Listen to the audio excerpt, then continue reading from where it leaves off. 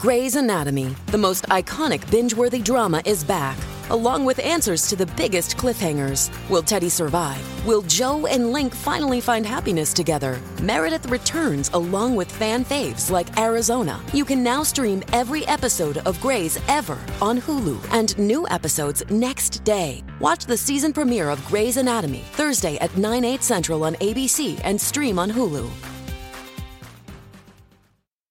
Forever. Dog. Now this Mario Brothers movie. I can't look. I'm going to just say this. This Mario Brothers movie, we got to shut this one down. We shut down Sonic the Hedgehog. The movie never came out. We did it. Yep. Mission Right. accomplished.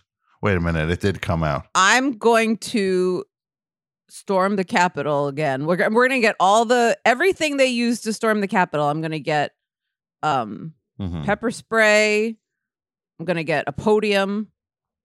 Whatever they use, I'm going to use until they fix this casting. Yeah. I'm getting my pals from the state, and we are taking sketch it comedy to group? Yes. I figure there's enough of them that we can make a difference. There's so many people. 38 members of the state. They were like what was that band again? The Polyphonic Spree of sketch comedy. Yes. Where there's just like, oh, there's more of you. Okay. Where it was like a clown car and they just kept getting out of the clown car. Except they were really clowns. They really were clowns.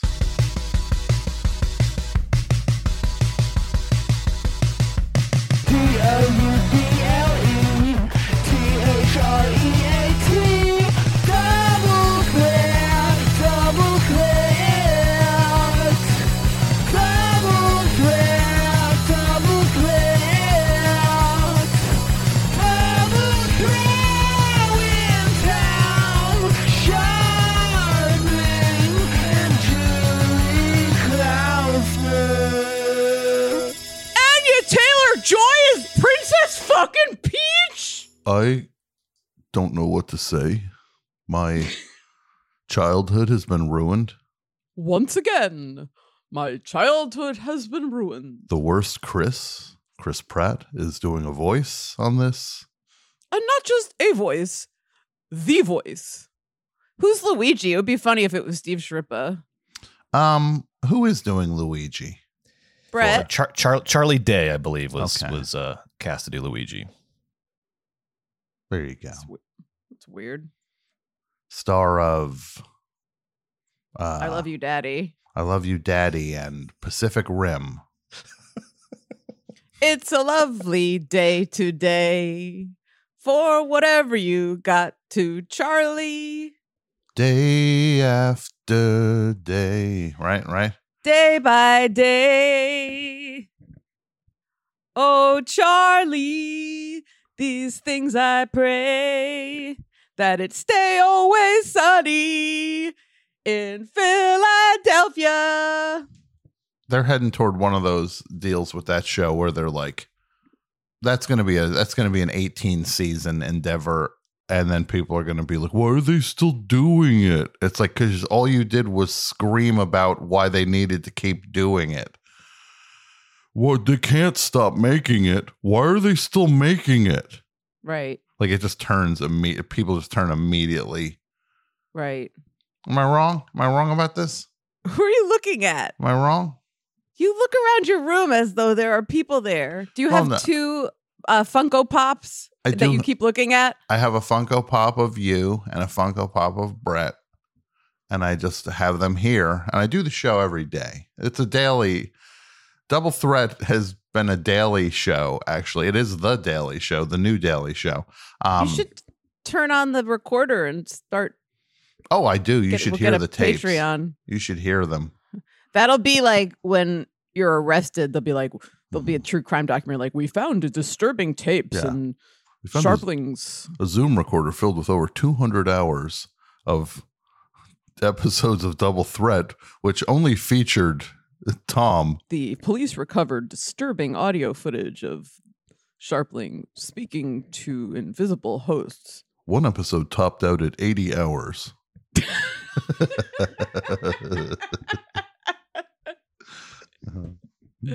And the victims are like, I wish this true crime documentary were less about the killer. And then everyone else is like, but the killer's so interesting.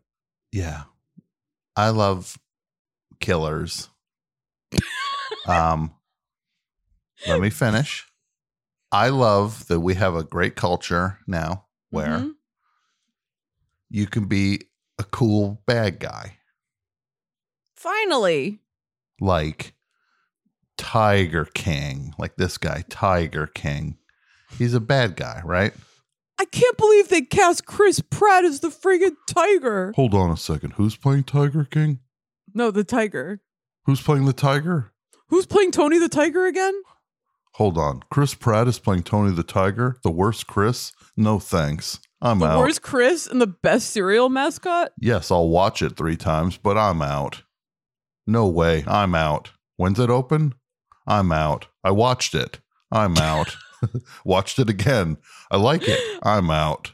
I'm out to the movie theater.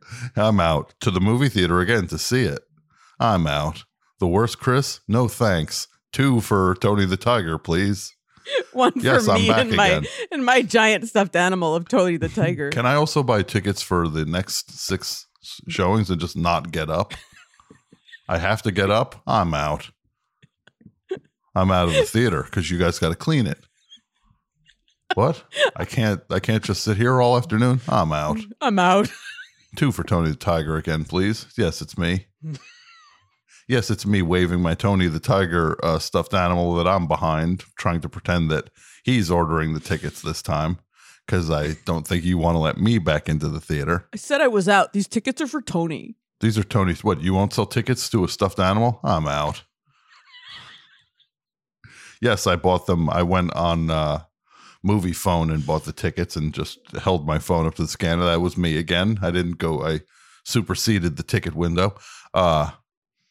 I'd like some Raisinets, please. You're out. You're out of Raisinets. You're out. I'm out. I'm out. And then he goes to Walgreens.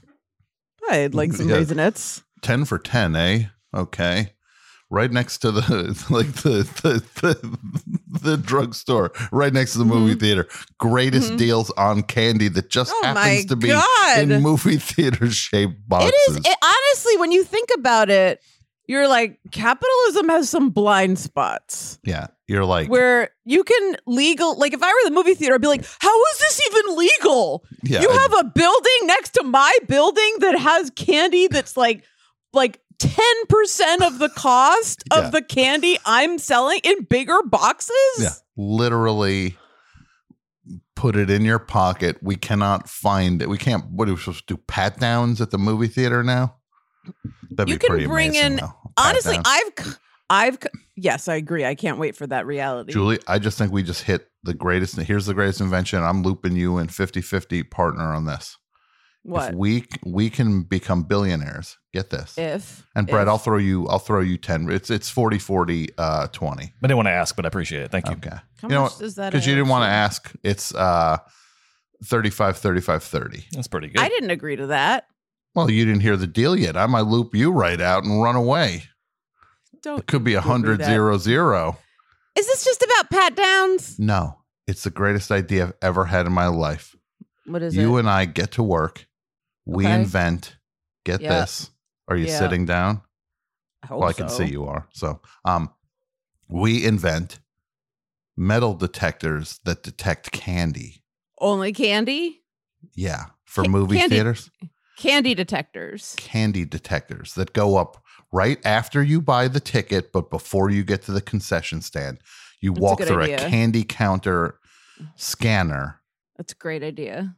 Do you know how much money we would make selling this thing to movie theaters? I will settle for, if my payout you can do the percentage however you want, but I want my payout to include the giant Tupperware bin that they use to confiscate all the candy. Absolutely. I want that. I want that candy. You got it. That giant TSA sized Tupperware where people are junior mints. Mm-hmm. What else do you get it? So those little mini Charleston chews you can get at CVS that you don't even have to unwrap. You just tilt your head back and then fill your mouth with small bars. Milk Duds. Mm-hmm. Milk Duds you get in those boxes at the CVS. But just picture that. Jujubes. Meep, meep. Beeps. Uh-huh. You have to do the wand over the person, and then you just find they got a Kit Kat bar in their sock. What about chips or fruit? They can keep it? I think fruit should be. I don't think you should be allowed to bring fruit into a movie theater. Yeah, let's make it so that we sell fruit at the movie theater. But then ushers are going to trip on banana peels, and people are going to not be able to hear dialogue over the crunching into apples. I don't want people laughing. If I write some hit movie and I'm just like, this is the funniest thing I've ever done, and I go in the theater, the big premiere, and then suddenly an usher slips on a banana peel because some clown did it. I hear like, you're laughing at the wrong part. Like I would just jump up. Everybody laughs at the usher. Yeah, they laugh at the usher. No, that wasn't one of my jokes.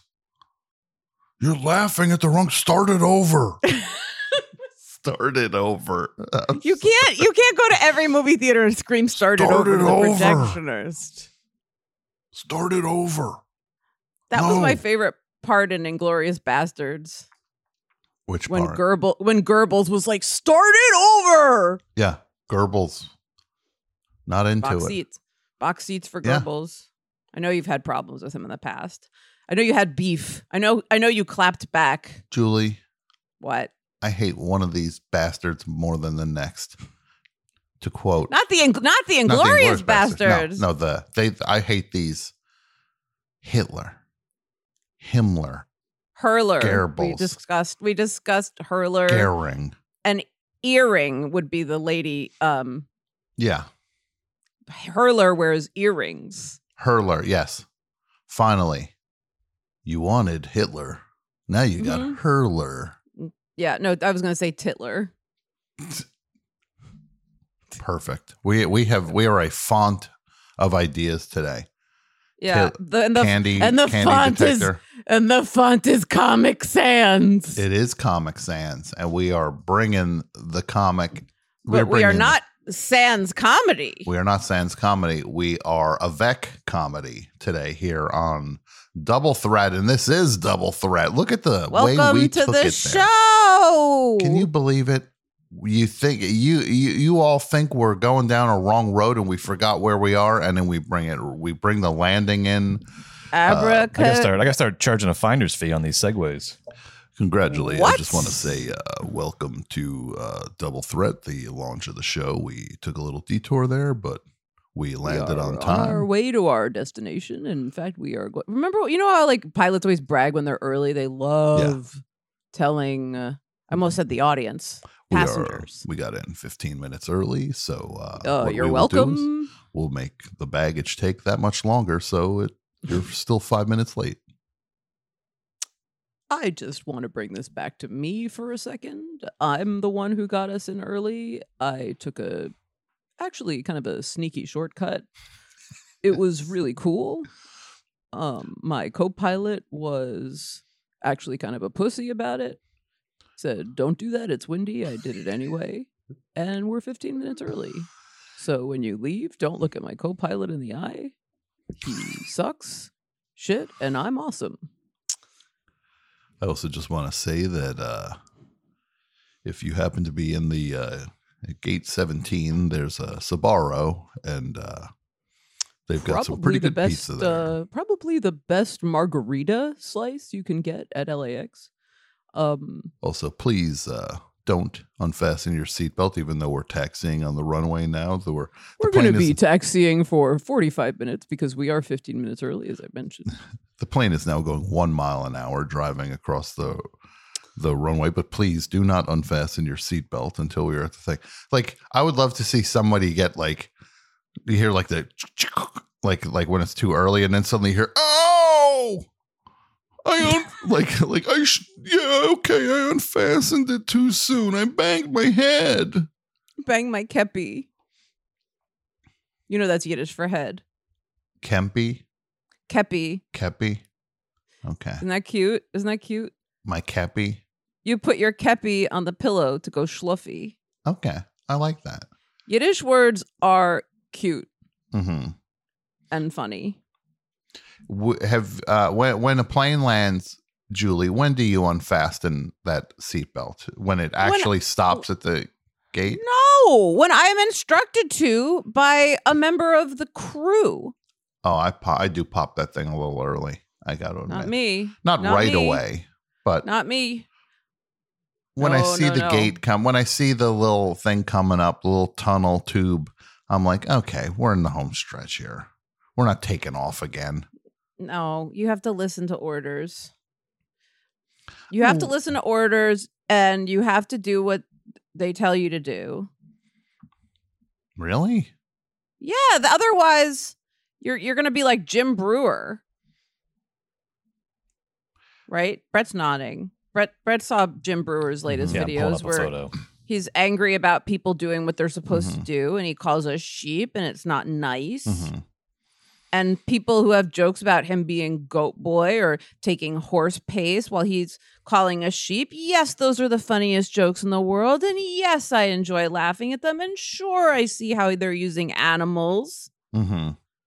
But I do what I'm supposed to do because I'm a good girl. I'm a star pupil. I think that's great that you respect the rules. And you're a bad boy of the air, and you unclick that seatbelt. Mm-hmm. And I'm sure your pal Jim Brewer does the same thing. I do want to say that we should probably lay off the Jim Brewer stuff on a serious note, because Forever Dog actually does have a new show. It's Brett. Yes, it's called The Brewery. It's called The Baker. It's called the Glazer and the Brewer, and it's about. We haven't announced it yet, so this is an exclusive right here. This is exclusive. Yeah. Jim Brewer brews different batches of beer that they try to match with Brett pairs. That Brett pairs with different fishes and. Yeah, we're looking for a candlestick maker too, by the way. Do you think this pineapple IPA goes well with this halibut? Mahi maybe. Yeah. Let's pair this with a mahi, a very flaky. This fish is kind of oily, a little heavy. That's why I tried to counter it with a lighter glaze. You know, the vaccine is just madness. Like they're just like, that's what the show is. It's like He's Brett's just talking about vaccines, and Brett's like trying to keep it on topic. Yeah, Brett's like, I tried a honey wasabi glaze on this one. I figured I'd try something for a more oily, heavier fish. I figured I'd try a lighter, fresher kind of flavor. Yeah, this is good stuff. You know what else is the good stuff? Ivermectin. I'm just I poured some ivermectin on this fish fillet sandwich. Fish fillet sandwich. Brett, would you be offended if someone took one of your fish creations and just like slapped it on a bun with some tartar sauce? Would you feel that would be disrespectful? Oh, not at all. Not at all. You know, I think that's the great thing about fish. You can go high with it. You can go low with it. You can go right in the middle. You know, fish is a very versatile food. And I certainly don't look, I love a good, fried fish sandwich down by the seaside. So I certainly don't look ill on anyone who slaps a piece of fish on a sandwich and calls it a day. Well, maybe the word slap is what's making it seem like there's an issue here. They just slap it on a. They go into Brett's kitchen. With a loaf of Wonder Bread, and they give me that fish. You know, I was thinking recently about like whether Brett doing rubs and glazes for fish will ever not be funny or interesting to us, and I don't think it will. You don't think it'll ever be interesting? No, I agree. No, ever not be interesting. Okay. Like, I feel like he said that because there was a best of that you published, Brett, earlier this year. It was like best of 2021. And you mentioned this rubs and glazes thing this year. This is like a relatively new discovery. And we have mentioned it 7 or 8 times on every episode we've done since. It's now, I think there's episodes where we didn't say our names, but we said... something this about one, Brett. This one, for example. This one so far. Yeah. Now Brett is rolling in his kitchen. He's gonna make some rubs and glazes. Make some rubs and glazes. He's gonna With make fish. some rubs and glazes with fish. For Gonna make fish. some rubs and glazes for fish. And I am going to say, I know we have like a very exciting A-list guest coming up. Incredible guest coming up. I'm going to pitch that we lay off talking about rubs and glazes for fish because I feel like it's going to confuse our guests. Well, no, we won't. Look, He seems game for it, though. Julie, let's hold some votes right now. You and I. I feel like I know what Brett's vote is based on what he just muttered. Yeah, that's why I'm saying just you and I. Mm-hmm. Okay, here I propose a vote that today, when our esteemed guest comes on, A-lister. First we got to make it clear that Brett is the producer. A producer and not the co-host. Yeah. Yeah. Because I don't want to end up. I'm not going back in that zone again. I'm not going back with this one. As God is my witness, you'll never dwell in those shadows again. Thank you. I just don't want. He'll be like, "Hey, Julie. Hey, Brett. Well, Robin Colombo said, "Hey, Julie. Hey, Brett. Hey, Chris. I'm so happy to be here." Then, "Hey, Hi, Chris Chris. Gethard." Yeah. I'll visit her in jail. So the vote is that we Lock her shouldn't up. talk about Robs or glazes when our A-list. By the way, Jim Brewer might be the GOAT. Boy, this guy's the GOAT. When he comes on, we don't talk about this thing that we're, as I mentioned, obsessed with. Yeah, these are the things we don't talk about today in front of this guest. Okay. Rubs, glazes, What about marinades? marinades. Definitely Yeah. not marinade. I wouldn't know how to marinade, no. begin What talking about about compound butters? that. No marinade. Brett, if you had a girl, would you have named her Marinade? It would have been in the running. Lady Marinade. Yes, Creole Lady Marinade. Yeah. Marinade. Brett's like, whoa, whoa, whoa, hey, hey, hey. Amy's trying to sleep. Yeah. 5:30 in the morning. Why are you singing Lady Marmalade like that? And our child's name is not Marinade. Brett's like, well, what if our kid was named Marinade? Our kid's not named Marinade. This didn't happen. Why are you doing this? I'm having a hard time. He's writing. The pressure's really getting to me. He writes an original song about the song he's singing called "I'm Gonna Serenade to My Marinade." Yeah. Our child is not named Marinade, though, Brett. I'm trying to wake the baby up. Tom, With great Did you- music. did you listen to the unhinged Well, 3-minute? I No, loved it, Brett. Brett, I stopped it in the middle. I could not stop laughing. I saw Did you something hear- went up last night, and then I saw Tom- a tweet where you were just like, I was like, I don't know what this is. And then you immediately tweeted, we didn't know this was happening. And I was just like, Yeah. the show's tomorrow. I'm taking it to the airwaves. Yeah. What we is were it? we were not told. We were not Yeah. warned. We were not told. All of a sudden, from the Double Threat account, Yeah. I see an announcement with a photo of salmon attached to it saying bonus Glazed. episode Mhm. glazed salmon, Yeah. saying Bonus episode. yes, I'm going about my Friday business. I'm preparing for the Sabbath. Everybody listening might as well just start making bonus episodes. Let's see how far we can crack open what constitutes an episode of Double Threat. I would say one of the mainstays needs to be that the double threats are on the show or that we know about it. I'd say there's two things. We know about it and we appear on it. Kind of, I think that's maybe the 101s of what constitutes an episode of Double Threat being Or I'm going to say this, sanctioned. or one of us is on it. One of us, at least one of us is on it, and we don't At find least out about one. it on Twitter. Yeah. Oh, hey, Look, Julie, when there's a new you're episode of Double when you're Threat front up. of house, which I am, you don't take everything back to the green room. You know, sometimes a problem presents itself, and you just say, I'll take this. I'm not going to bother The the talent. stars. We're not in the talent. green room, buddy. I'm gonna. We're in the boardroom. Mm-hmm. You bring it to the boardroom. Tom, you got to hear this. Brett, Yes. will you please play the part where you sing? Sure. Yeah. Okay. Didn't get around to auto-tuning myself, so this is just raw. I just want to put this out there, Brett, because we do give you the business, and Yeah. I loved it. Okay. Oh, thank you so I much. loved Thank it. you. Oh no, I I'm loved excited about it. I think it's exciting. I And can't wait last to- week, I think I was a little mean to you. I think it was harder on you than usual, and it's only No. because I'm just telling you right now, I don't like being abandoned for babies or otherwise. Sure. Understood. You Understood. left us for a week. Well, this was my way of saying, I'm back, baby. Okay. No, he's saying he's back to his baby. Well, he's back. Oh, yeah, sorry, guys. I was talking to the baby. He's I'm back, back baby. to, See you later.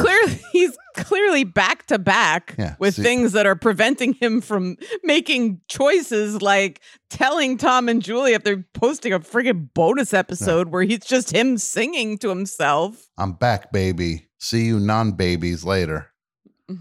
Fine. All right, so let's hear this. The point being is that I have a little song that I like to sing whenever I'm feeling down, all about my favorite things, and it goes a little like this. Oh my goodness.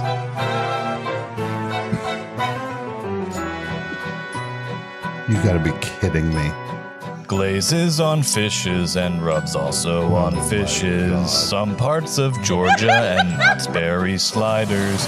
Look, it's Ray Winstone. He's in Sexy Beast. These are a few of my favorite things. Okay, stop.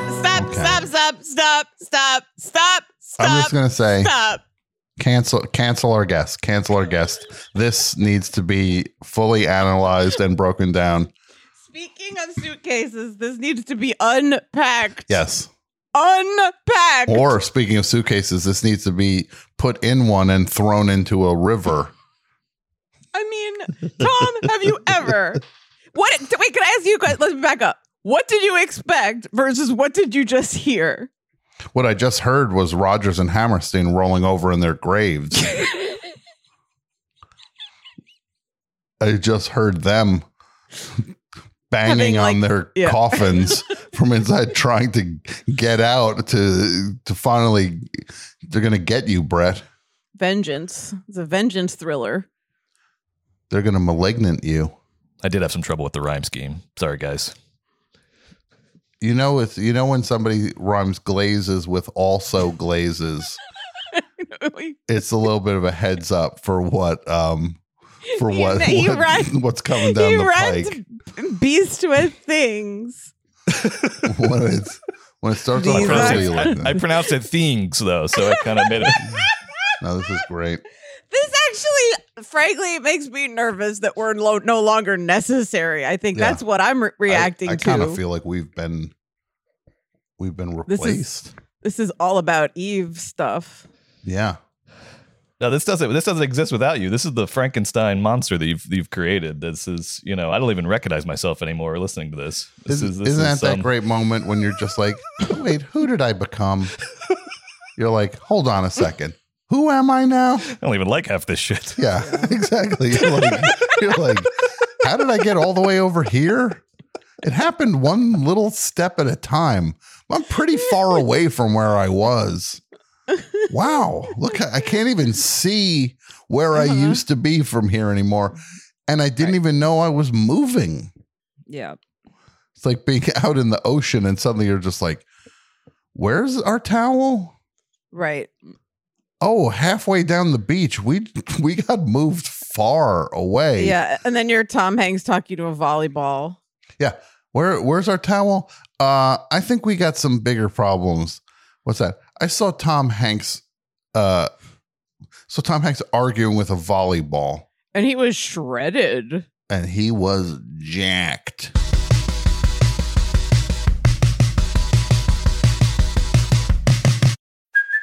Hey, it's Kaylee Cuoco for Priceline. Ready to go to your happy place for a happy price? Well, why didn't you say so? Just download the Priceline app right now and save up to 60% on hotels. So whether it's Cousin Kevin's Kazoo Concert in Kansas City, go Kevin, or Becky's Bachelorette Bash in Bermuda, you never have to miss a trip ever again. So download the Priceline app today. Your savings are waiting.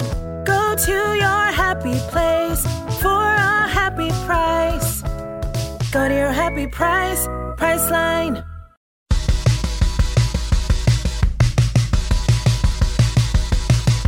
I had 2 whiskeys last night, and I ended up housing 2 veggie dogs on the street. I had 2 whiskeys and a beer. Like, keep them coming. One more.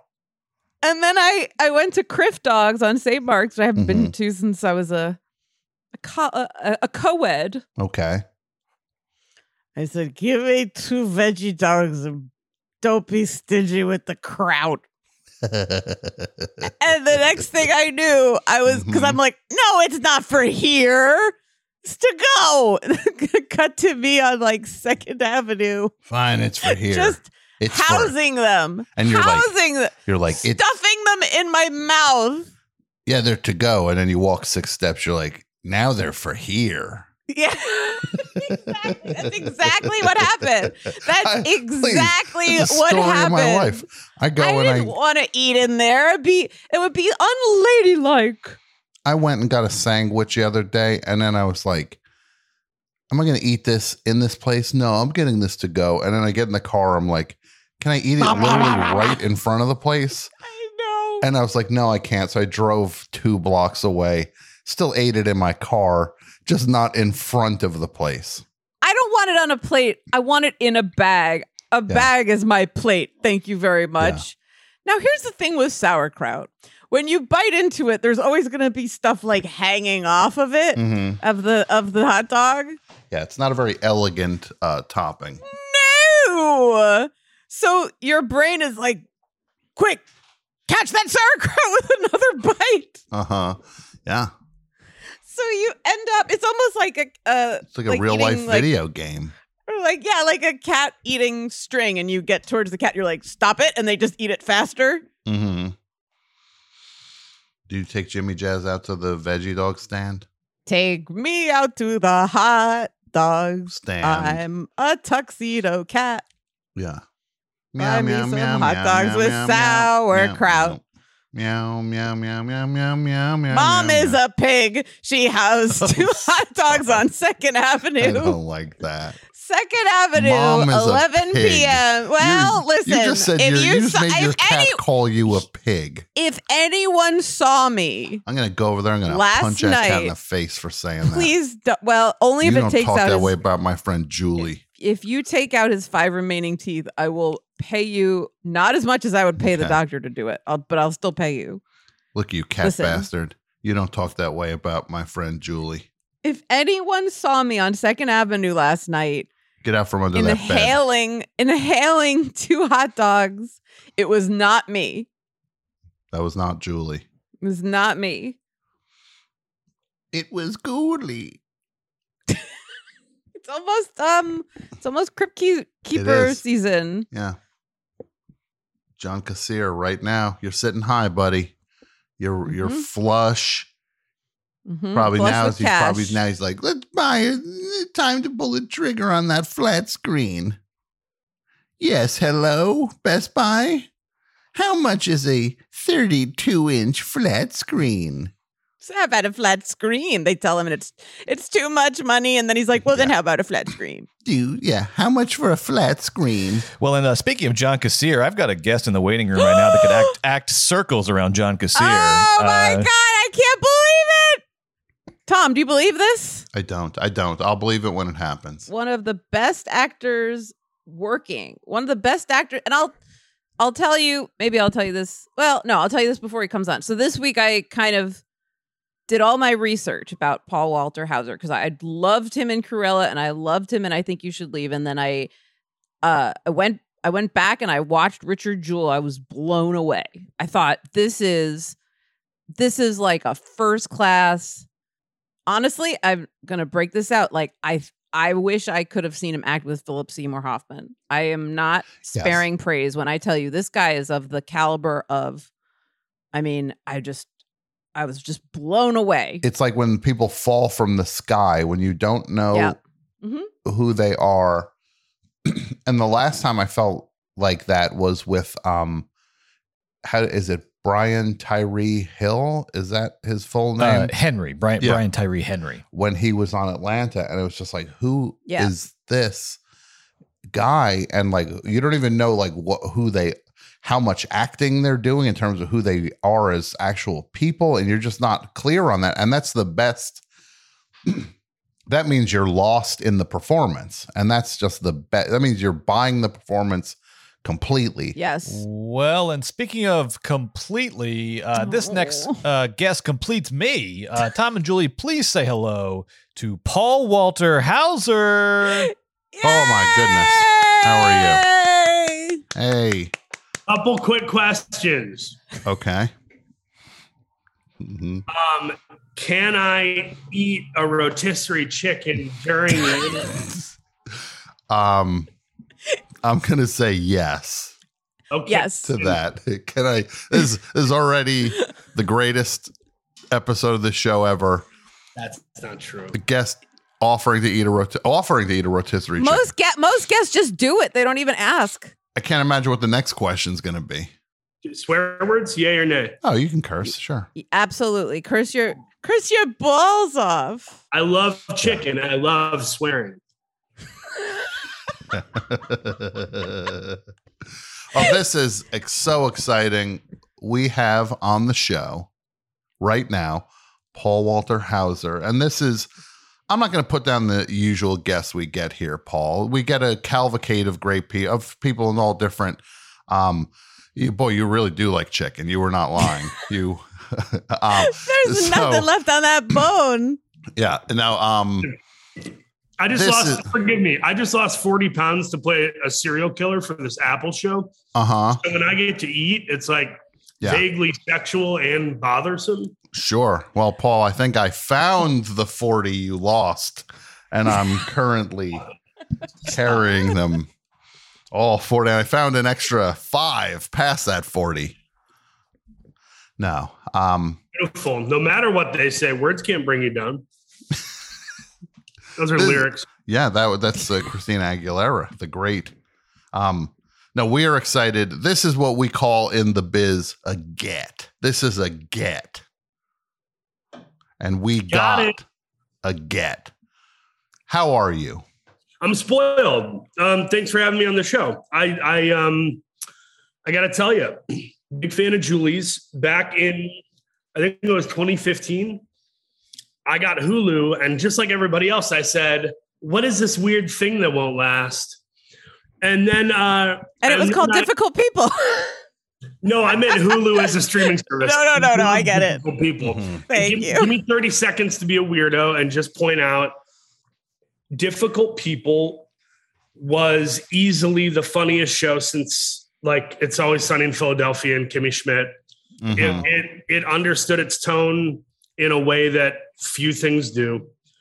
The guest stars alone should validate the show more than an Emmy win could ever validate it. Absolutely. Thank you. Andrea freaking Martin Short. Yep.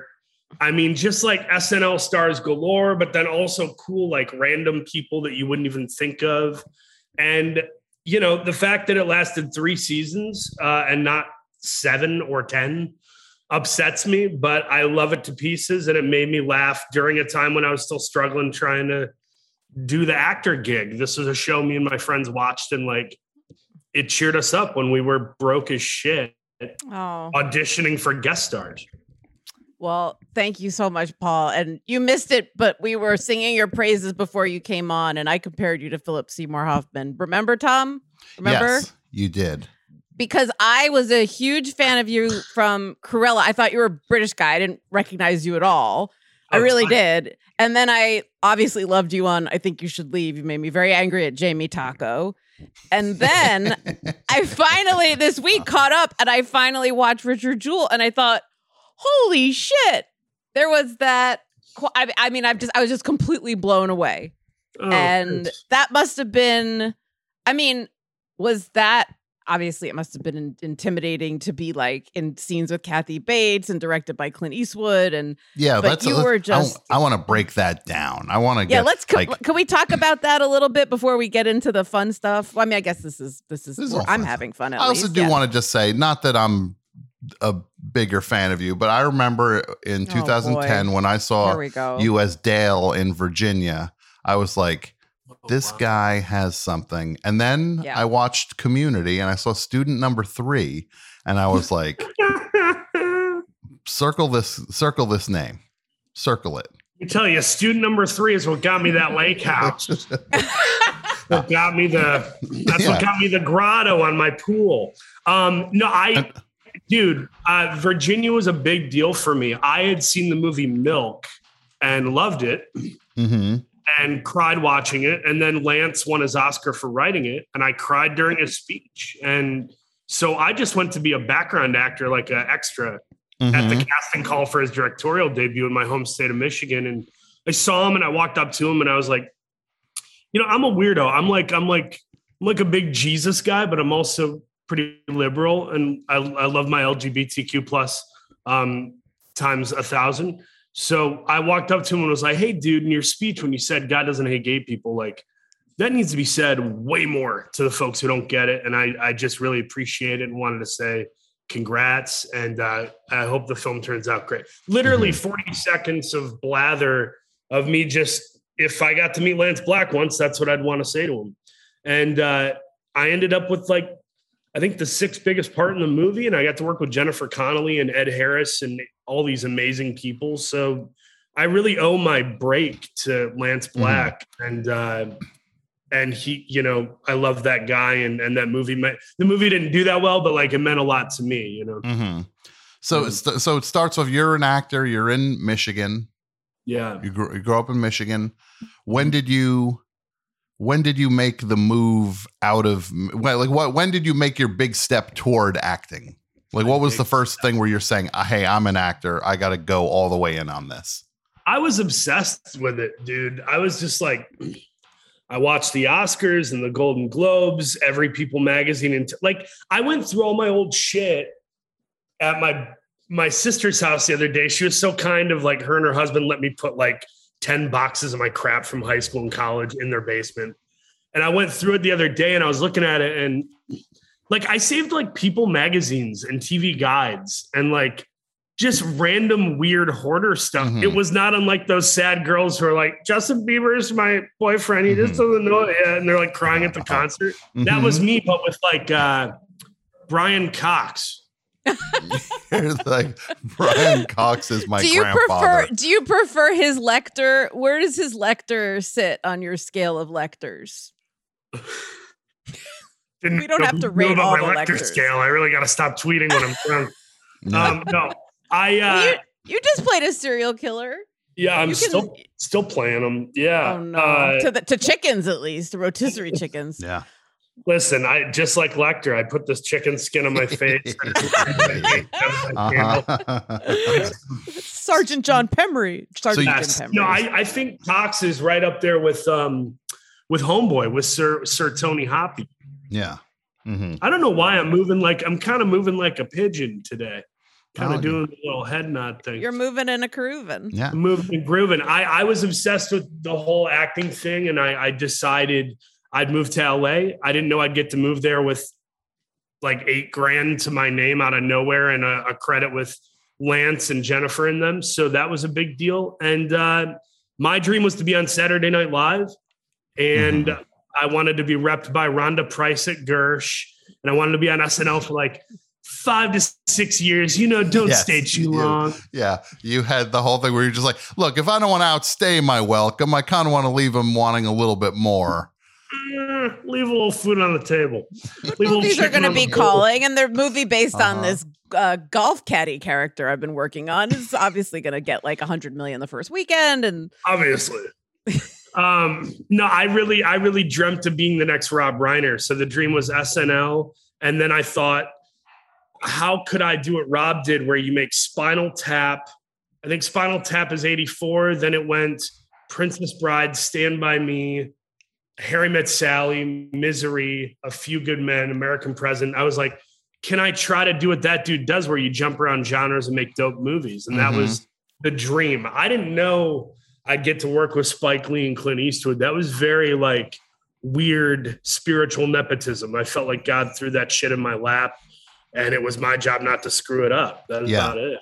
How intensive was the path to getting cast as Richard Jewell? It was, it's not, I didn't do anything. When people want to give me credit, I always feel like guilty, like I'm lying. Cause I was sober while shooting the Five Bloods Spike's movie in Thailand. Mm-hmm. I was alone. I didn't have an assistant. I didn't bring a buddy. I didn't bring a girlfriend, nothing.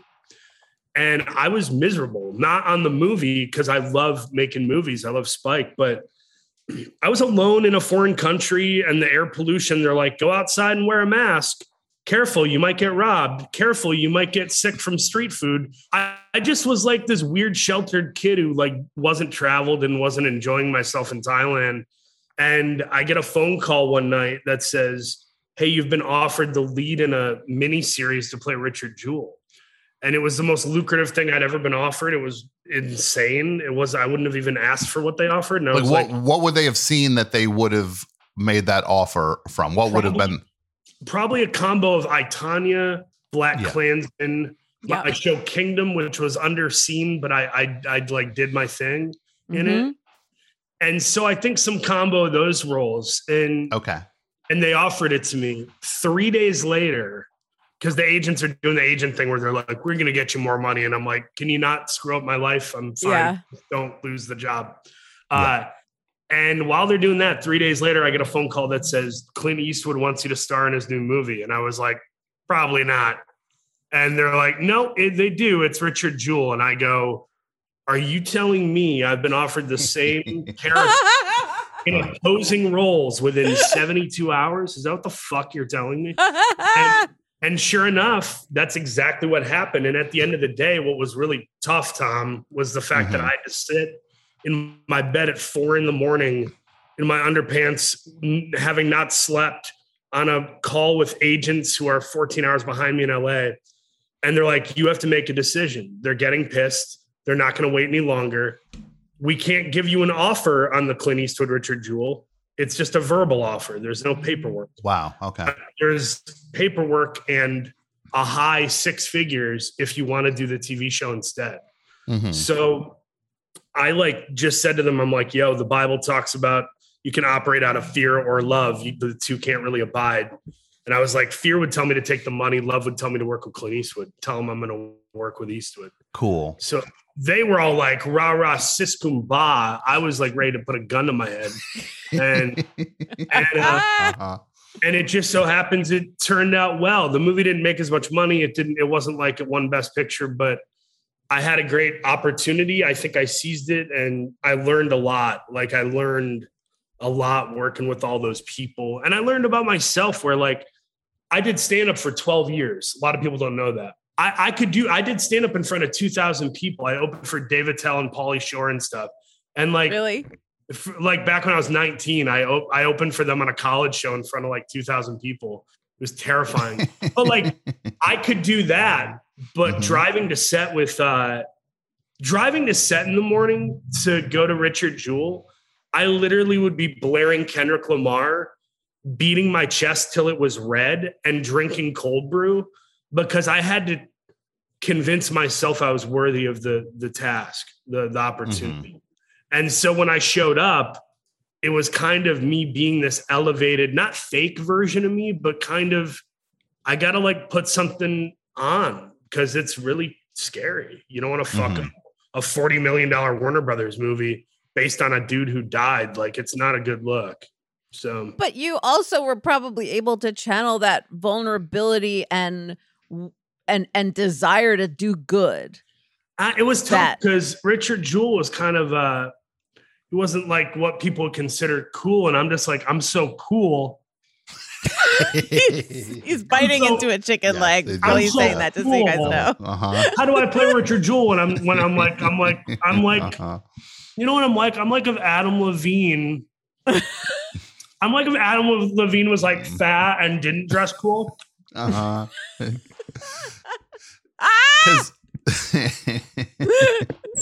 So you wait, I just want to ask one more question about Richard Jewell.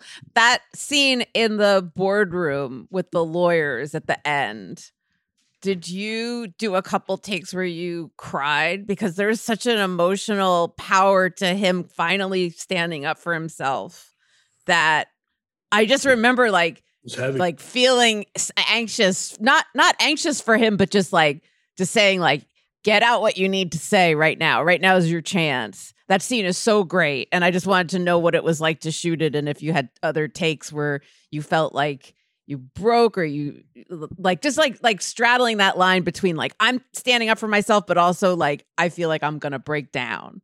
I mean, that's a pretty universal human emotion. Like in general, like forget FBI high stakes, like who hasn't been in a room with someone who they know doesn't like them and felt kind of undermined and maybe. That's how Brett feels right now. I mean, Brett, your adorable little detached goatee. You look like if the mountain man came back to the city and goes, yeah, I guess I'll mingle with you people. I guess I'll become. Oh, wow. I'm living right now. I'm living. That's it. That's all we're going to talk about. Brett, never made him happier. Look at him. He just had a baby. He just had a baby and like he didn't give a shit compared to how happy he is right now. Congratulations on having a baby and wearing the hell out of that crimson shirt, bud. Oh my God. Yeah. Thank you. Oh my God. I'm feasting right now. We've never seen him happier. I noted to just sum it up. I thought that scene, even though elevated, was pretty universal emotionally. And the day I had to shoot it, two of my agents from CA showed up. And I was like, of course they show up today and not the day where I'm doing 2 lines. Well, so anyway, I do it and there's added pressure, but I'm kind of in the zone and I'm listening. I'm probably listening to the National, in my earbuds and getting all white boy weepy. Mm-hmm. And I get into the room and do it. And we did a wide, we started on a wide shot and it was the best take I did out of any of them. Wow. But it sucked because it was in a wide. You're not going to play that in a wide shot.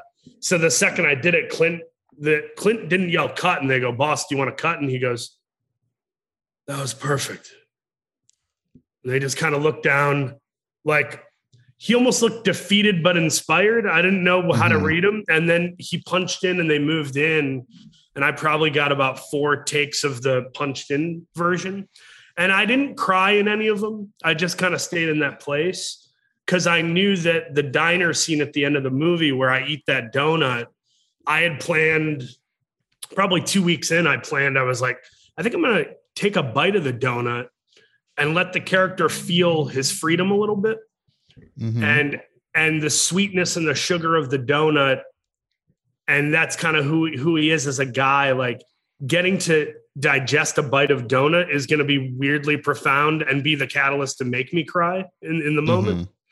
So I didn't want to cry in the boardroom because I knew I was going to do it in the diner. And Rockwell kind of made fun of it and was like, don't call it Hauser, don't call it the crying scene. Don't make it about the crying. It's not about that. It's about, but on the day we did it and I was really happy with how it turned out. And I asked for more takes.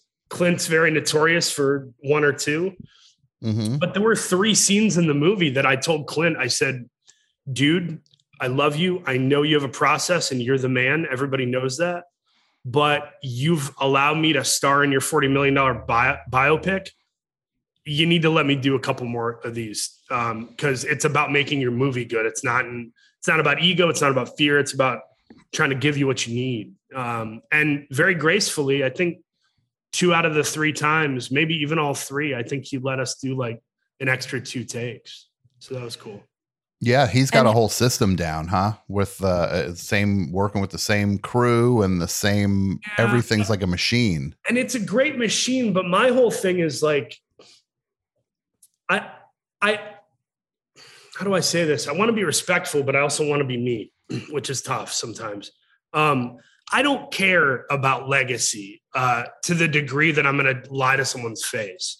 If something's not great, I would want to be told when I'm not great, and people have often. So why can't I elicit the same thing and have that sort of transactional reciprocity? So like I sat down with David Mamet once, who offered me his Fatty Arbuckle movie that he wrote for Chris Farley. I was honored that he even knew who I was, let alone bought my chicken parm or whatever. So we're sitting down, and he notoriously doesn't allow improv. In fact, he likes to dictate the diction and the delivery of his actors. Yeah, like he basically writes in line readings. Oh yeah, and once again, process. It's worked. I like The Verdict. I like Glengarry Glen Ross. I get it, but I said to him, I go, if we're going to do this, I have to be able to improvise and kind of do my own thing.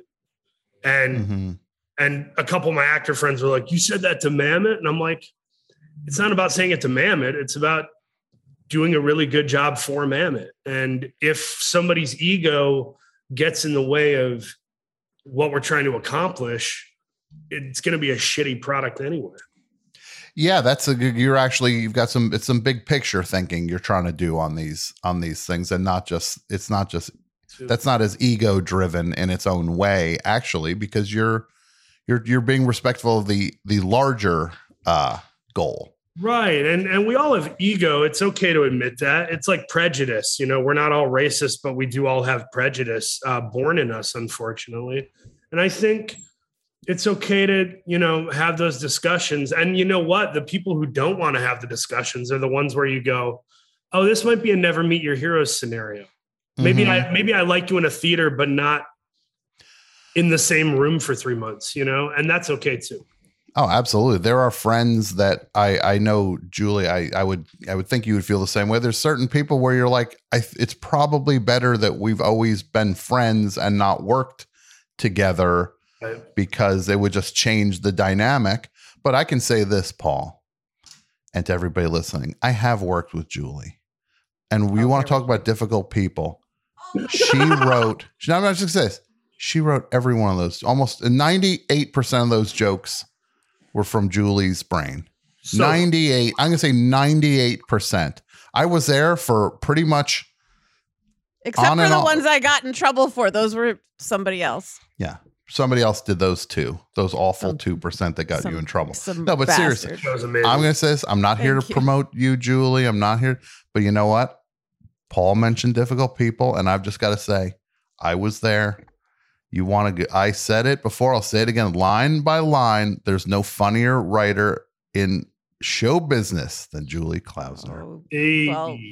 High praise coming from a high praised man. I saw it with my own eyes. I thank you, and I hope to write something worse for than you, the Paul. Next. These scripts are coming in just as an embarrassment, and then Julie's like, "Give me this. Watch what I do," and it comes back, and it's a font of greatness. Yeah, I would love to weasel in and work with Julie. I think nothing would make me happier than to write for you, Paul. To quote, I think you should leave. Give me that. Give me that. To quote, I think you should leave. I gotta go. How did you get? How did you get in with Tim? We need to talk about. I think you should leave, and that bastard Jamie Taco, and you getting in that line. You said jabronis like 7 times in that line. Yeah.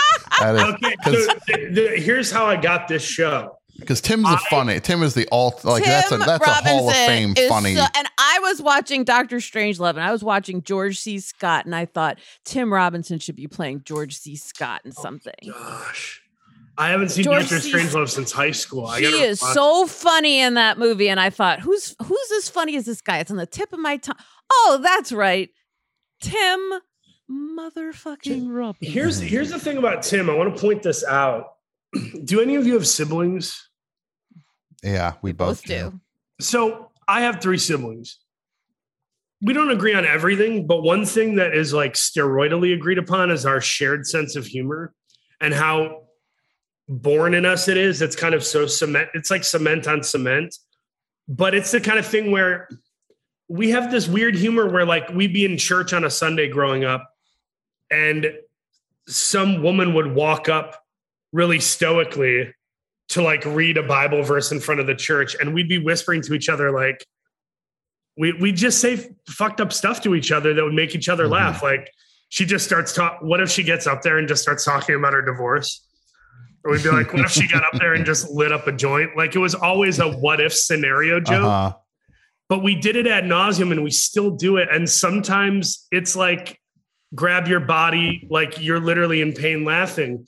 And for some reason, I don't know what it is, but Tim Robinson's humor feels like weird inside joke, personalized humor. It's like the difference between a Michelin chef and Red Lobster. Now, I like Red Lobster, and I can eat some Cheddar Bay biscuits like I'm stoned and on an island somewhere. But the Michelin chef, there are going to be people that go to Red Lobster and then they taste the Michelin chef and go, the hell is this? Why is it this big? I hate this.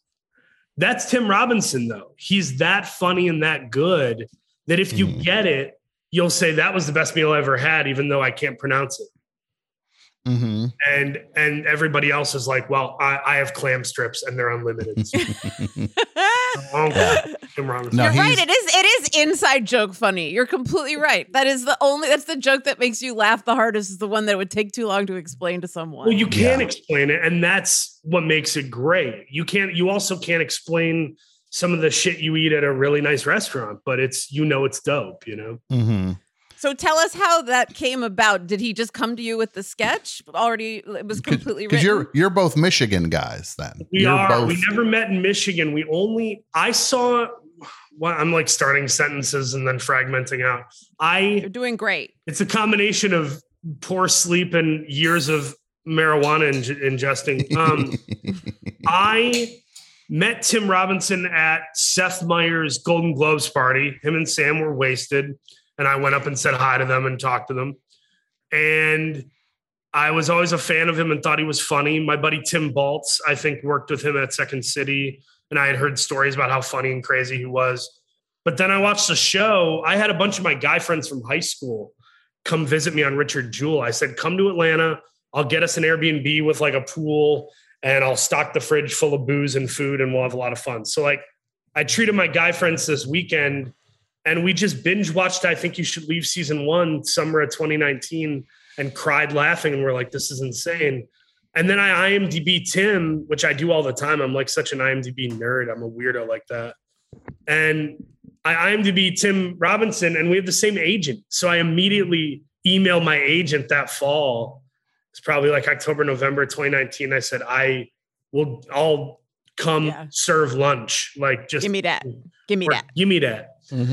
And she put me in an email with him, and they sent me 2 scripts. They sent me the one I did, and then they sent me the one with the guy in the courtroom with the hat. Oh my God. And they said, choose one or the other. They're letting you choose. And I said, I could tell they were both written like with Tim in mind. So it was such an honor to do it. But I just thought the one with the wife was just so funny because it takes such a sharp, endless detour. And that's how all my humor is. It's always like detour laced and really tangential and stupid. I'm so glad you were in that one because your relationship with the actress who played your wife is so convincing. She was so sweet. She was so good. Her name was Jen Marsala. She's married in real life, I believe, to a TV writer or somebody who works in our industry, but she was so good. She was perfect. That scene when she's talking to you through the mirror and she said it was the best line in the show is like genuinely touching. I was actually crying during that. I like had to I had to whip up tears in that scene because my whole approach to it, like I did that show Kimmy Schmidt. I'm sure you guys are friends with a bunch of those folks. And I play this character Trip Knob, and that's like athletic comedy where you have to like really lean in. This was kind of me just playing it straight like it was a drama and allowing it to be funny because of the sincerity. So that was the approach with that. Yeah, it's this really is like inside the actor's studio. Some people talk about like, there I was with Julianne Moore and we're both covered in blood. And I'm like, I'm like, so there I was doing a sketch for $1,000. And Jamie Taco kept stealing my lines. Taco. What another Tim Robbins. Son of a bitch. What a jabroni. What a jabroni. Who's the first heavyweight when you were just on set and you looked at that person, you're just like, how on earth am I going to go toe to toe with this person? And as an addendum, were you able to just forget that Kathy Bates was Kathy Bates and just be like, this is my mom and I love her? So 2 things to answer Tom's question. The first movie I did, the Lance Black movie. Okay. I worked with Jennifer Connelly my first week or week and a half on the movie. And there was a night shoot where she had a fever of like 102. And I think she was missing her family and her kids. And she was kind of having a rough go of it, but she was delivering like A+ work every take. And it's like midnight. That was a big moment for me to just be like, oh, this is what it's like to work with someone of that ilk. Yeah. You see, they've got a different gear, different amount of preparation, a healthy amount of fearlessness, you know? But she was something to marvel at. And then Ed Harris was so intimidating. The guy's like 160 pounds soaking wet, but you feel like he could beat up a dinosaur. Yeah. That is so crazy. Because in my mind, I only think of him as being like you said, he's huge in my mind. Yeah, he could kill you with his bare hands. Oh yeah, or with a look, you know, and that's kind of what the really great actors have. I think it was, who's the guy who just died who I loved? He was in Knives Out, old guy. It's Christopher Plummer. It's Plumbing. It's Christopher Plummer. Yeah, Christopher Plummer. Christopher Plummer said all the great actors have great rage, not range, rage, R-A-G-E. And I think Ed's one of those guys. So he really was. My first couple takes with Ed Harris, I was just watching him. I wasn't even acting. And then I had to like smelling salt myself and go, you're being paid to act, dumbass. Like, stop watching him. But with Kathy, I suggested Kathy in the room to Clint the first day we met. They wouldn't tell me any of the casting choices. And I said to him, I go, man, I feel like Kathy Bates has to play the mom. And he smiled, and everybody in the room kind of smiled and nodded, and they go, we'll see.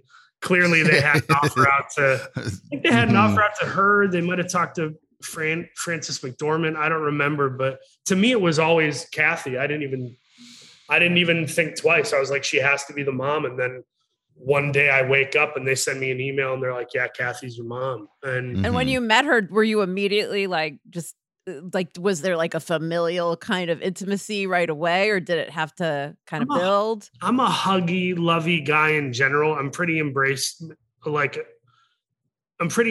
embracing of like everybody. So I was just wrapped her up in my arms, gave her a hug. She whispered in my ear and said, you were so good in I, Tonya. I'm so glad you're the guy. And I was like, dude, I'm not going to list your whole resume, but you know what you mean to people like me. And we did a little meeting and we had a drink. I like left the night I met John Hamm, and no, I had met John before. Who did I meet? I met Kathy and a couple other folks. And I went out into the hotel bar feeling like really like, holy shit, it's real. And I order a shot of scotch, like a single or a double. And I ordered I was like, yeah, give me the 25-year Macallan or whatever. Not even thinking. They give me the shot and it's $400. And they had already poured it. I wanted to give it back and they had already poured it. And I felt like an idiot. So I literally, this is pre-COVID. I just passed it around, and me, Clint's producer, John Hamm, Kathy, we're all just like sipping this one shot. It was so funny. That's amazing. Yeah, those are those great moments where you're just like surreal. Like I remember when I was like, when I didn't have any money at all, and I would hang out with people who did have money, and then we'd be at a restaurant and be like, should we just split the thing? And I'd be like, I had a Diet Coke because I don't have any money. You all ate full meals and had multiple drinks. I expressly had a soda, so I didn't have to do. Let's not divide it up. That's when I toss a $10 bill on the table. Yeah, and I run out of the restaurant. Well, 140 each. I literally grab my phone. I go, guys, my dad died. I always walk backwards out of the restaurant. It's tough.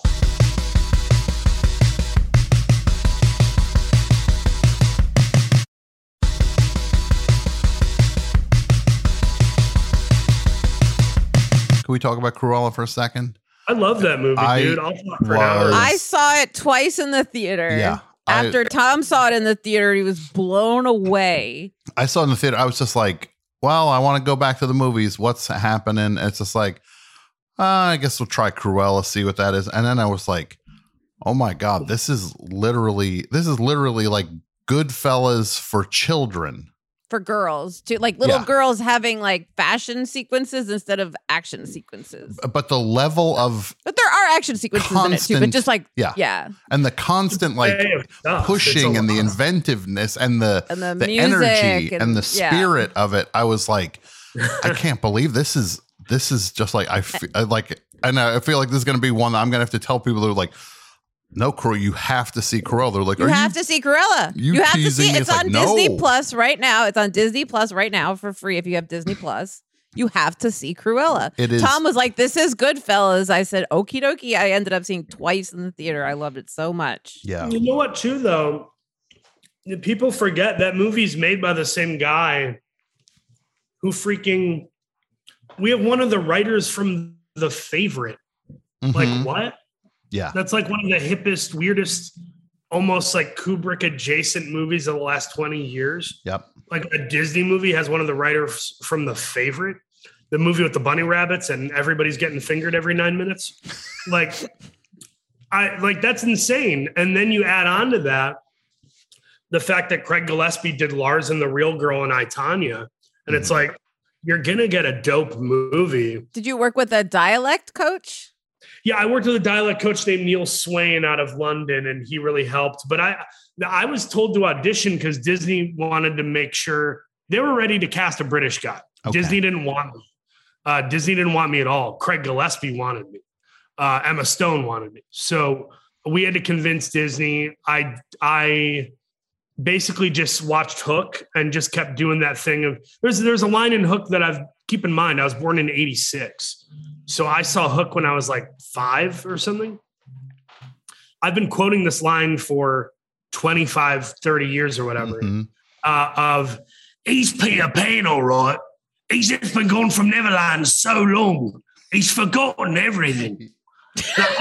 I've been saying that for 30 years or whatever it's been. So I just literally aped that from Bob Hoskins and tried to copy and paste the choices into the vocality and goof around in the office. And I got the part and Disney was happy. But when I flew to London, immediately I met with a dialect coach who brought it from like a D+ to like a B+.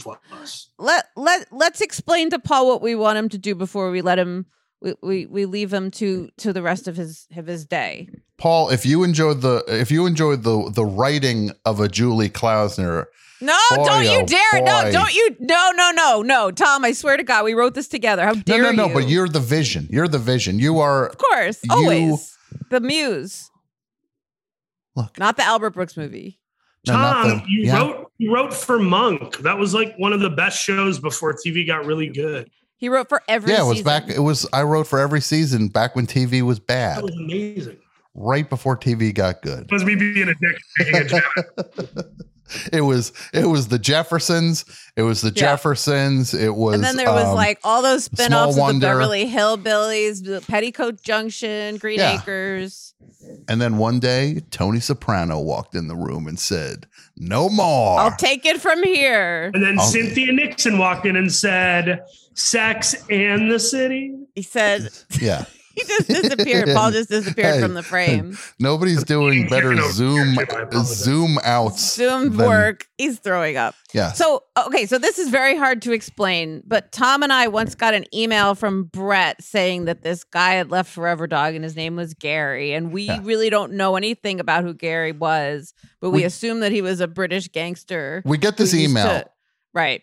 Where it's just like, "Hey, everyone. It's Gary. I just want to thank you all for years of working together here." It was Brett saying, "I regret to announce the loss of a tremendous member of Forever Dog, like a founding member of Forever," which is the podcast network we're on. Our former CEO. Then I get an email 5 seconds after the email from Brett comes with like eulogizing this great Gary that apparently we've been working with for a year and a half now.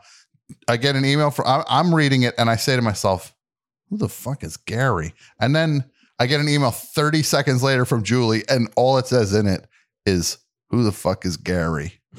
So we were on the same page. Like, apparently we were working with some guy named Gary for the last year and a half.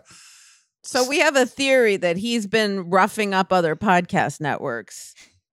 And that he sounds like Michael Caine or Ray Winstone. Yeah. And we want you to audition for the role. Well, actually, no, you've got the role. We want you to record a monologue that we wrote as Gary that we can use to threaten other podcast networks if need be.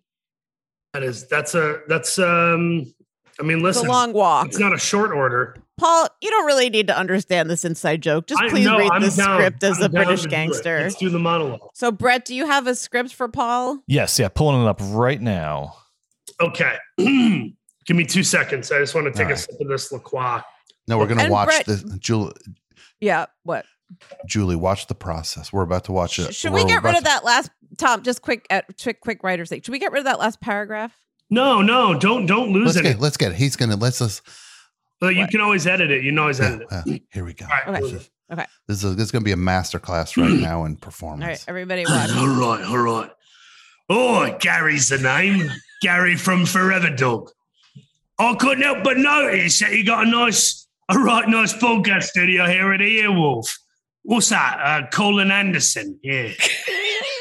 There's the equipment, mark stands, water bottles, wooden tables with comedians' names sharpied on them, yeah. It'd be an awful shame if something happened to him. No, I don't know, somebody could take a match to these wooden tables. Wouldn't that be terrible? Coming to work one day, seeing a big pile of ash. I'd certainly not find that very nice. So, what do you say to handing over all your cash to Tom and Julie? They take Venmo. I know they'd appreciate it. I know that if they don't get that generous contribution, they might get angry. And if they get angry, I get angry. And I'm not a bloke who's got a particularly healthy relationship with my temperament. You catch my meaning, yeah? Thank you for your time. Hey, do you mind if I help myself to that nice watch you're wearing? Good, man. I think I've got just the wrist for that. All I got. That's all I got. Oh, that was a true masterclass. And I'm not sure what, but it was a masterclass. Now that was, Paul, that was transcendently great. It was well written. Thank you. Oh my God. This is the best day of my life. No. So when you've done a fair amount of real life people, and what does that take for you to play somebody who was an actual not a character created wholly from fiction? What responsibilities or burdens does that present to you? It depends on the genre, because as they say, dying is easy, comedy's hard. I hate when people talk like that. Comedy's easy if you're funny. I don't know why people say that line all the time. Do you feel like comedy's hard, Tom and Julie? Because you're both very funny. No. But I don't think it's actually hard for you, is it? It's not. No, it's like breathing if you're funny. But I've never heard that expression. That sounds like coming from someone with no sense of humor is insufferable. Well, it's just a Hollywood thing. In every roundtable interview, they bring it up and they go, there's an old expression. And I'm like, oh, I think comedy's easy as shit. Some windbag said this once. Right. Well, they keep repeating it. And I kind of laugh at it because I think drama is exponentially harder. I think showing up and having to do some accent and relay genuine emotions and having to think the thoughts that elicit the emotions. Because if you don't think it, it's just like high school theater. We've all done that acting where you say a line, I'm waiting for you to finish so I can say a line. And then when I'm done, you can say a line. I mean, good dramatic acting, I think, is pretty tough. But it also depends how close the person is to you. So, playing Black Klansman, I played a guy who was a composite of all these racist dudes in Colorado back in the day. And that wasn't fun. I had to show up and I did something where I did an underbite and I put caffeine packets in my bottom lip to look like tobacco. I had a posture where I bent over a little bit and kind of swiveled my head back and forth and smiled and had a certain laugh. And then I would improvise racist stuff because Spike liked my improv and I was in character and I would just go off if he let me. And like, that's not fun to do. That's not great. It's fun to be creative. It's not fun to play that guy. And Richard Jewell, that's a little more fun because he's not a scary racist, but you're trying to honor someone's life. It's a different thing with commitment. Now, if you put me in a Duplass movie and you're like, hey, Paul and Mark Duplass play best friends and they're married to Melanie Lynskey and Chloe Savini, and you're going to improvise half your dialogue and you're playing a version of yourself, that would not be as taxing. I can do that drama a little more fluidly because I'll be playing a version of myself. But when you got to put the person on, that is kind of a taxing, weird thing. You know? Sure, because the Richard Jewell thing is in and of itself a tricky thing because, I mean, the culture looked at him as a bit of a punchline at points because he was just an obvious, he could fit the role for that walking away, where just like for that guy to show up in the middle of that and be overwhelmed by the entirety and the moment, easy thing to just read in the culture as like a buffoon or just somebody who you could look down upon. You know what's really sad, Tom? I love that you said what you just said, because I once again, I get a little too much credit sometimes where people watch me and they're like, man, in somebody else's hands, that could have been such a doofus idiot character, but I cared about him. Here's the reality. And this is kind of poking a pin in my own balloon, but I don't care that much. If we actually didn't judge people the way we do based on headlines and momentary infractions and just contextual clues that we assume are concrete character, if we didn't do that and we actually got to know certain people that we momentarily despised, we'd probably humanize them and look at them the same way you looked at me after 2 hours of Richard Jewell.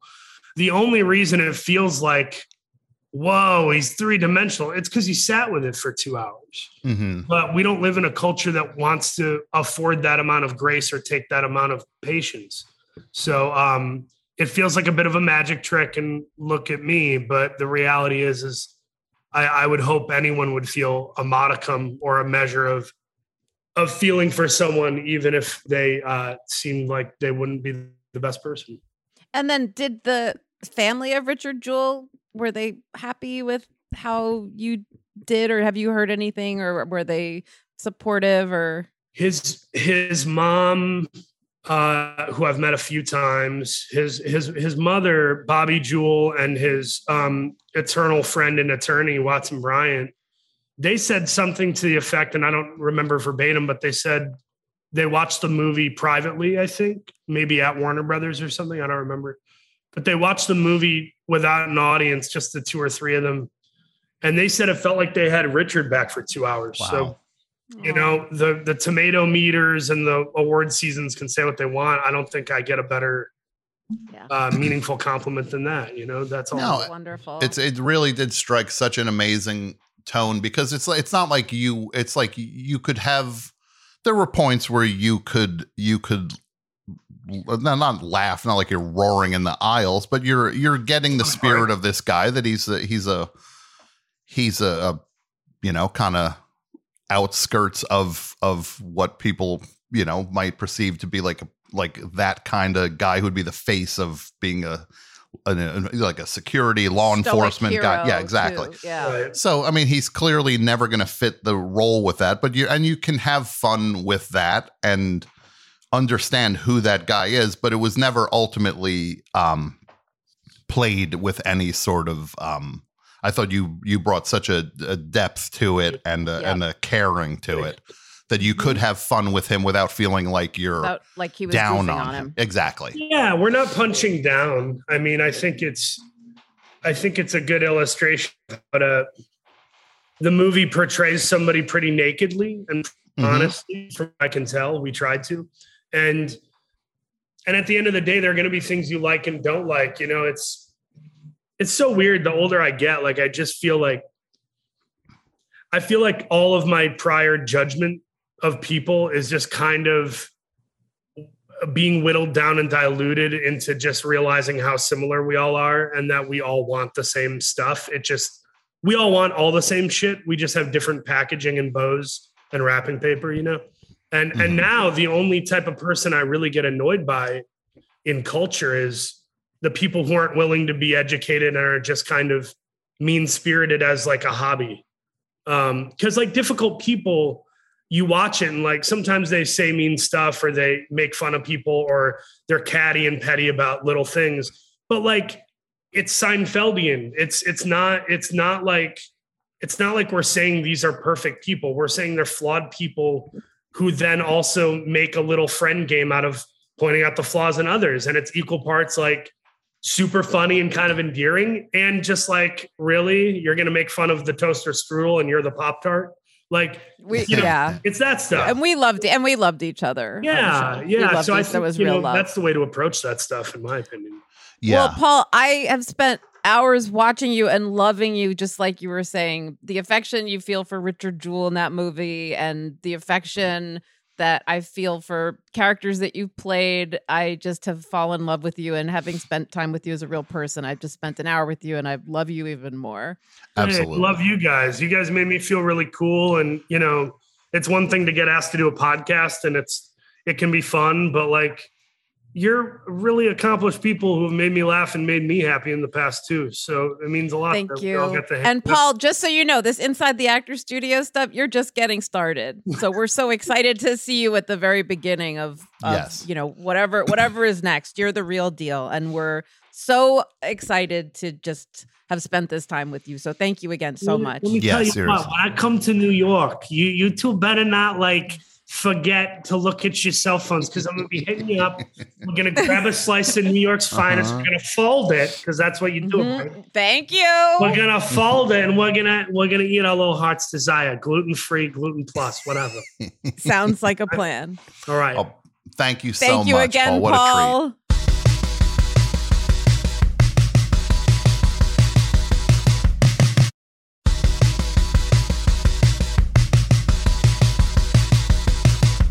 Can we use that monologue or parts of it to open every show? Can we just replace, no disrespect to the great Mike Kroll, but can we possibly replace our theme song with him? Can we replace?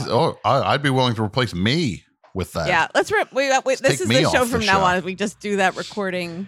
That was probably enough to like run it through a bot and just kind of create. We could just sort of create an endless. Why don't you do a soundboard so that you're more like Baba Booey? Okay. Yeah, I've always wanted to do a soundboard for Double Threat. I wasn't sure if that was something you guys would be into Tom, or not. But what do you think of that idea? Should we give Brett that power to have a soundboard? I don't know. Build it and then we'll discuss it. Although build on a provisional basis, maybe we can just try it out. Giving him permission to build it is almost like saying to North Korea, like, okay, build the nuclear bomb and then we'll have a conversation. Yeah, I got to think about whether I want Brett with a full soundboard on this show. I was thinking just like doing the Foley live too, you know, not go into it like a, you know, forget I ever mentioned it, you know but what? I do think that Julie, we're going to end up talking and then suddenly you'll say, I went and got I housed two veggie dogs down on the street. Then suddenly be like, oh, behave. Like that's what's going to happen. We give this guy a soundboard. Yeah, baby. You've only pitched to improve the show. Here, you start saying something and I'll show you what it'll be like with Brett's soundboard. So, I am going to meet my friend Shane. Yeah, baby. That's the same thing. You're saying he only has that one. Keep going. Okay. And then tomorrow, I think I'm actually going to go out to Washington Heights. Turn it off. Turn it off. Turn it off. Do you like that? Oh my God. I don't not like that. Seems fun. Mm-hmm. Brett, what's your home address? Do you want to say it on the show? Yeah, sure. Actually, I need to send you something. I need to send you something. Is this a soundboard thing? No, I need to mail you something. I'm just remembering it now. I'm just saying that it would be funny if one of the things in the soundboard is Brett's full address. Yeah. Speaking of my home, it's 231 Ambassador Lane, Los Angeles, California. Oh, no. 90046. Yeah. Come on by. Meet the baby.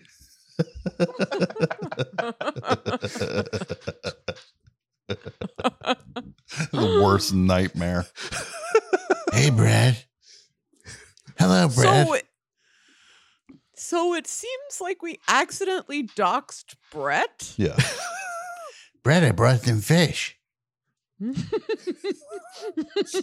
I got a fish spatula. Actually, you know what though, Tom? You're presenting Brett with like this fantasy. Like if he had a reality show, so people far, so bring. good. I was gonna say people bring him a fresh fish, and he gets to decide however he like rubs or glazes it. He'd tell that guy, "Come on in. Let's get cooked." All you need to the price of admission for the is nightmare one to start fresh so far. fish. Sounds great. Yeah, so far this is great. I brought some fish. And I got a new fish spatula for you. Oh, It's great. extra long. Yeah, take a seat. Yeah. Have you been using your fish spatula a lot this week? I have. Yeah, I found some other uses for it besides fish too. It worked well on some banana pancakes this week. Fish spatula is merely a sort of a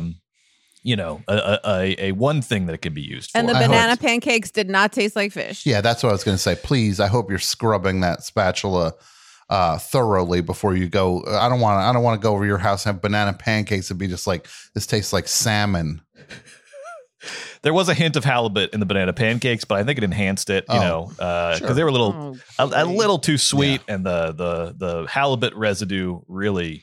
All this talk, really. All I picture now is Amy in a McDonald's parking lot just eating before she goes home, fat, like just eating a burger real fast. She's just like, I can't. He's making these pancakes and they taste like fish now, and he's telling me that's a good thing. It's not so hot right now over in the kitchen. And then he's singing songs. Baby food is, yeah. Oh gosh. He's rhyming glaze with glaze. and what's the other one? Beast and things. Yeah, we're gonna get Brett a rhyming dictionary. I didn't say I didn't love it. Oh, I loved it. I heard the 15 seconds I heard was the best thing I've heard all year. And to hear the second half, just skip back one episode in the feed. It's right there waiting for you. Don't plug the weird bonus episode you did without our permission. Yeah. I also have a great anecdote about the Barbra Streisand movie, The Mirror Has Two Faces, that you're not going to want to miss. Oh, yeah, that was fun. Papa, can you hear me? Papa. Papa, watch me flip. And then he flips the fish. Yeah, exactly. He'll just be like, Mahi, Mahi, can you hear me? Mahi, can you mahi? Yeah. As he just pours glaze over his own head. Be like, Lights myself on fire, and that's that's it. one. Be like, if you had to choose a way to die, Yeah. would In that a be vat how of you his would- own glaze. Oh yeah, like a sort Brett. of a brandy glaze, something with a little bit of alcohol in it, and then just light a match and bon voyage. Oh my God. Going off to that big Yeah, glazery in the Kitchen sky. in that the big sky. chili cook-off in the sky. When is Terralingua? November 6th. Okay. You got your ticket? Coming up. I got my Airbnb. I haven't got my plane ticket yet because I'm kind of figuring out how to get there, because Terlingua is very much in the middle of nowhere. Well, Julie's driving. So Oh, fantastic. Well, that solves that. Oh, maybe she could pick you up at the Austin never airport. agreed to this. I've Julie, never agreed to this. Would you drive to San Antonio and pick Brett up? No. You're not going to be there holding a sign for him when he comes off the plane? I'll be holding a sign, all right. What if you put on like a chauffeur cap and then you like hold up a sign as if like you like work for a car service? It just says like, get in, loser. Brett. It just says, Brett, get in, loser.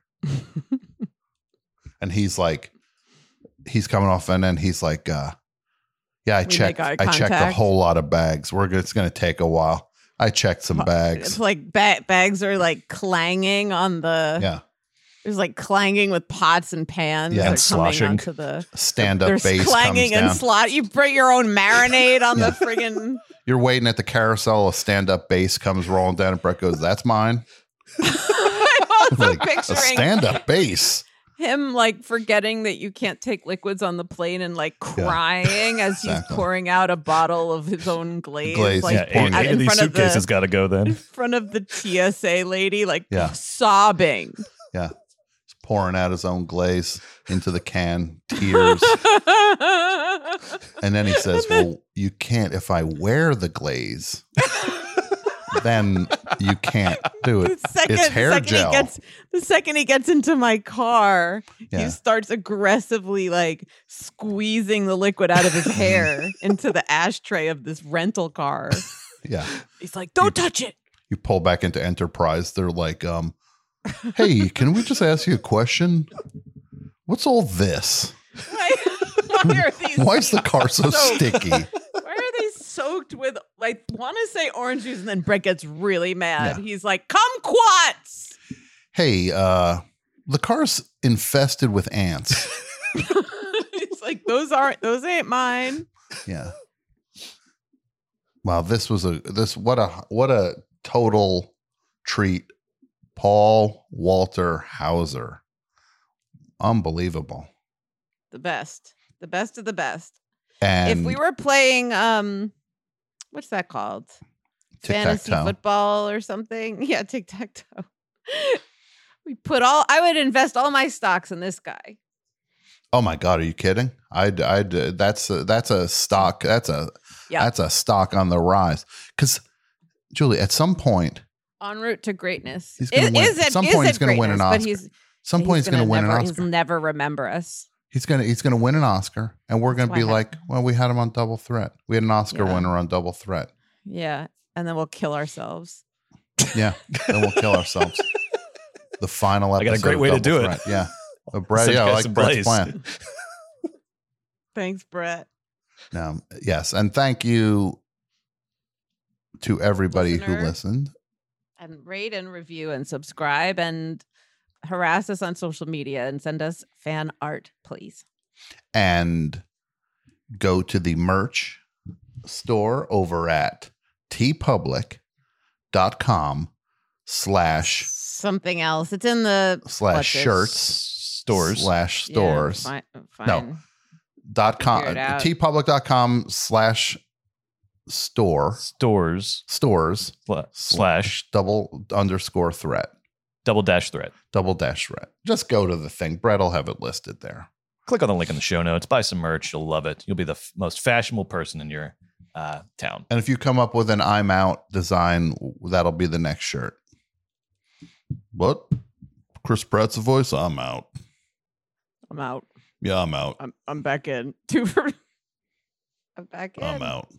I keep dropping out. Every time I'm out, I keep pulling myself back in. I'm out. What? Godfather 3? I'm out. I'm out. I'm back in.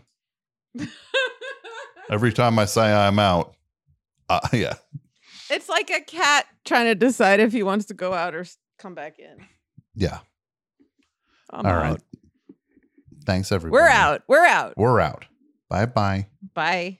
Forever Dog. This has been a Forever Dog production. Executive produced by Brett Boehm, Joe Cilio, and Alex Ramsey. For more original podcasts, please visit foreverdogpodcasts.com and subscribe to our shows on Apple Podcasts, Spotify, or wherever you get your podcasts. Keep up with the latest Forever Dog news by following us on Twitter and Instagram @ForeverDogTeam and liking our page on Facebook.